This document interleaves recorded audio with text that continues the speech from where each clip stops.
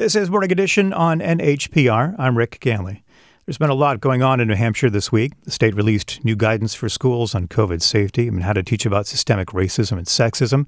Attorney General John Formella decided not to pursue charges against a hate group for attacking a state representative online. And COVID cases are on the rise again. Our top story for the week, in fact, how the state is responding to this current phase of the pandemic and the ongoing effects of COVID on New Hampshire's economy.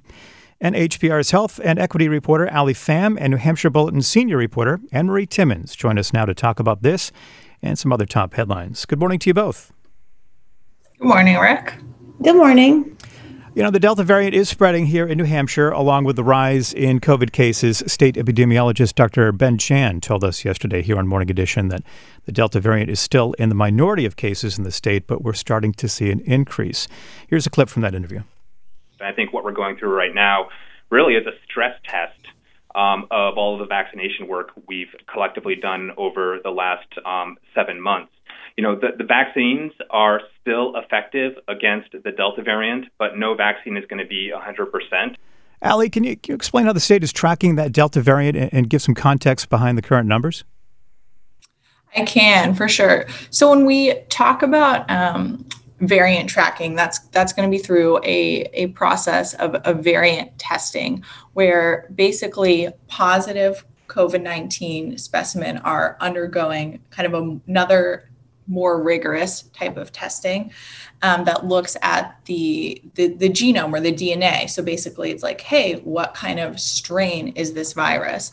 And while the state has definitely increased its capacity to do this type of variant testing, most cases right now are still not getting that. Only around 1 in 4 positive tests are getting this variant testing where we're looking at the strain of the virus. So what that's translated to numbers wise, in the last 2 weeks, the state has tested 33 positive specimen for variants, and 8 have been the Delta variant. So that's around 18% of cases. And I think what's kind of perplexing here is when we look at the CDC's estimates for New England, they think the Delta variant is accounting for around 70% of new cases.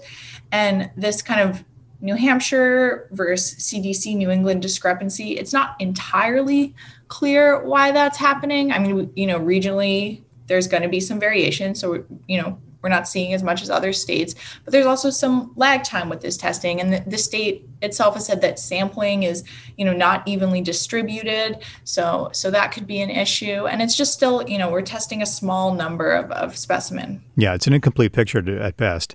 Anne-Marie, you wrote this week about how the American Academy of Pediatrics is recommending all students should wear masks in schools come this fall, even those who are fully vaccinated. New Hampshire is leaving it up to individual districts to decide whether masks should be mandatory or not. I wonder if you could explain the conflicting messaging out there about whether children should be wearing masks, shouldn't be, especially for those under 12 who aren't eligible for a vaccine yet. It's confusing. The state is still sticking with the CDC guidance, which is masks for unvaccinated but not for vaccinated. And you're right, the American Academy of Pediatrics came out with something so much broader for everyone to have masks over the age of 2 when schools returned. When the state just this week met with school officials in a Zoom meeting, they still stuck with the CDC advice, told schools to use their best judgment. And understandably, it's so much is unknown. I think I heard school officials express a lot of concern. How do we look at our local numbers? What qualifies as upping our mask requirements? What do we look for? How do we decide? Where can we get more advice?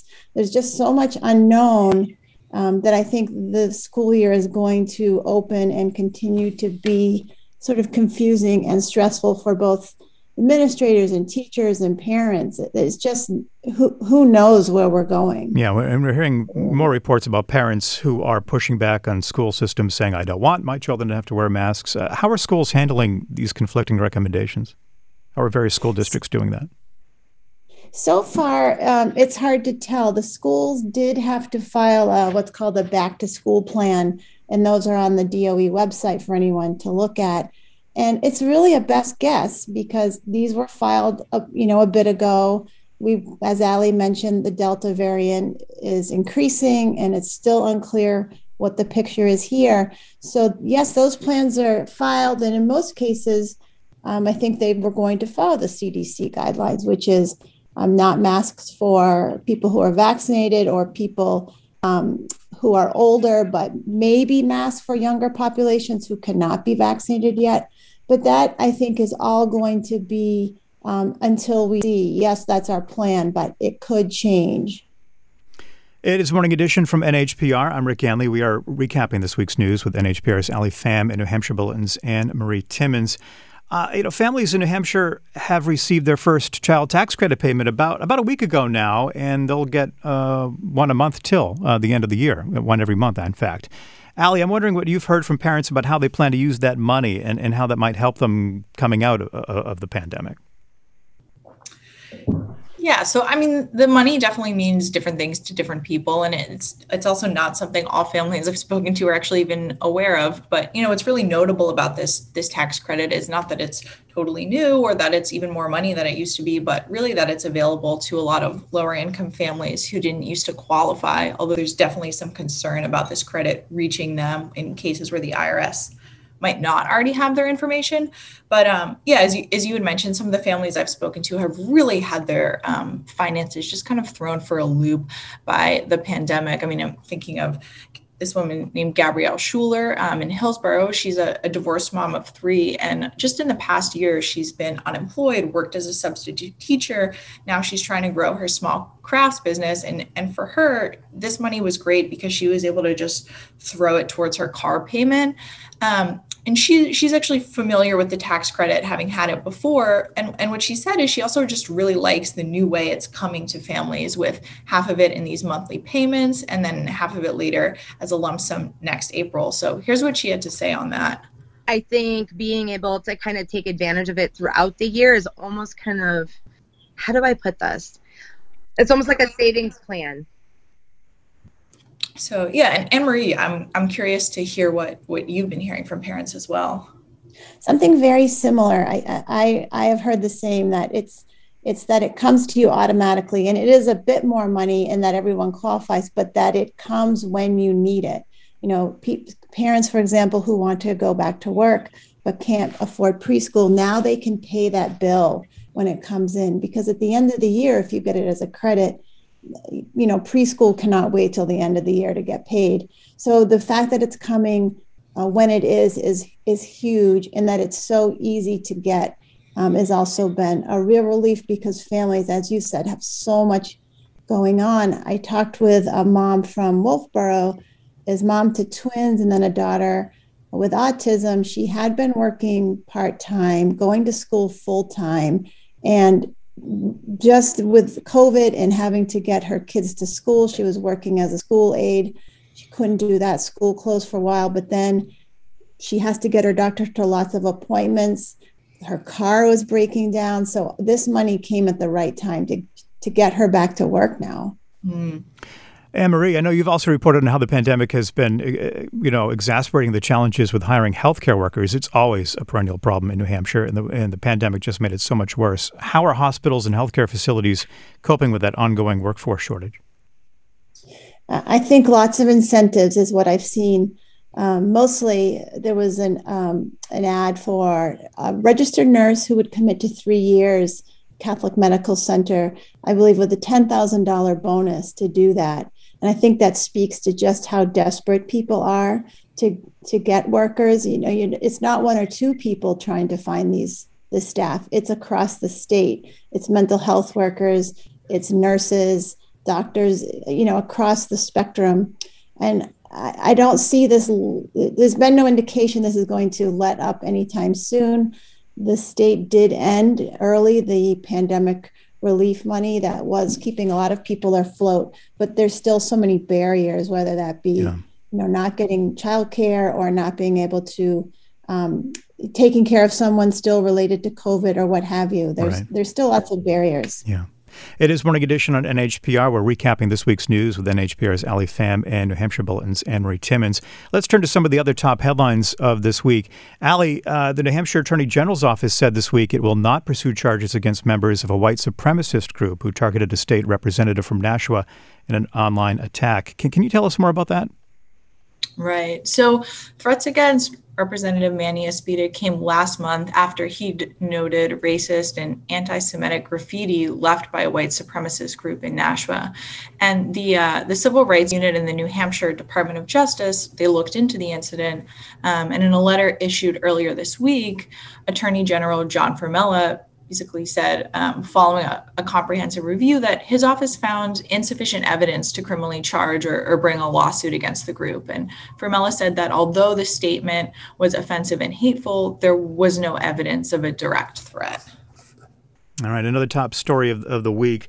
The state released long-awaited guidance for public employers and school officials on upholding a new law that prohibits certain teachings about systemic racism and sexism.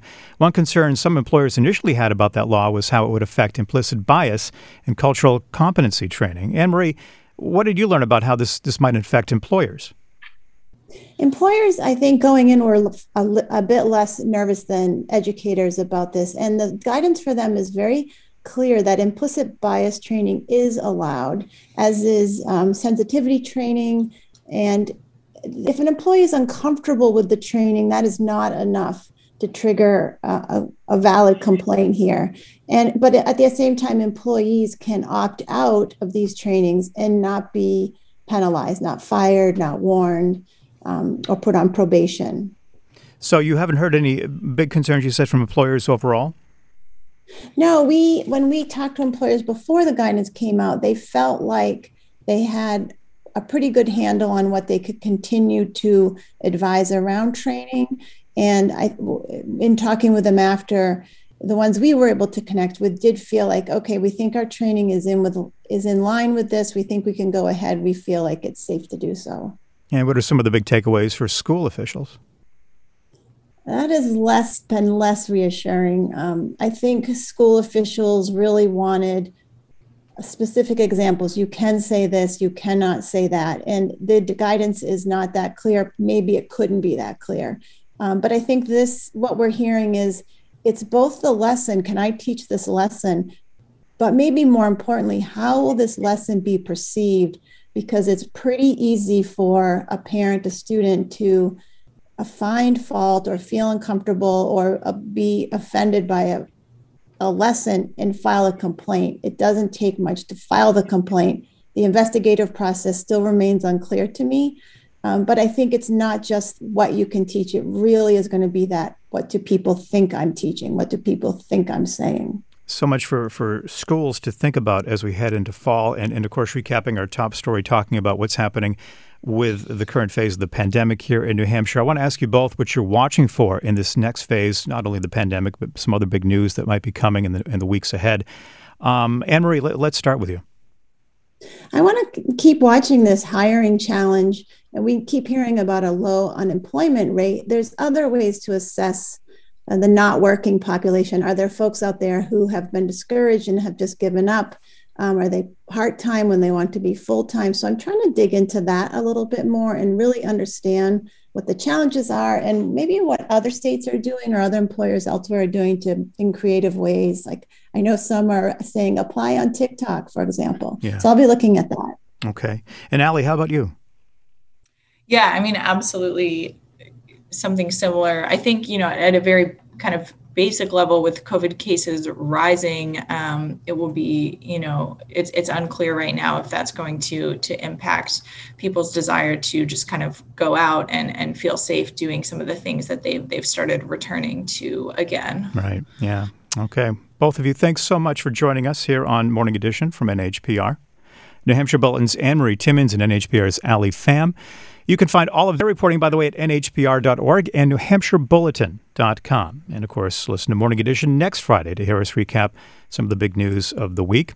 I'm Rick Ganley. You're listening to Morning Edition from NHPR.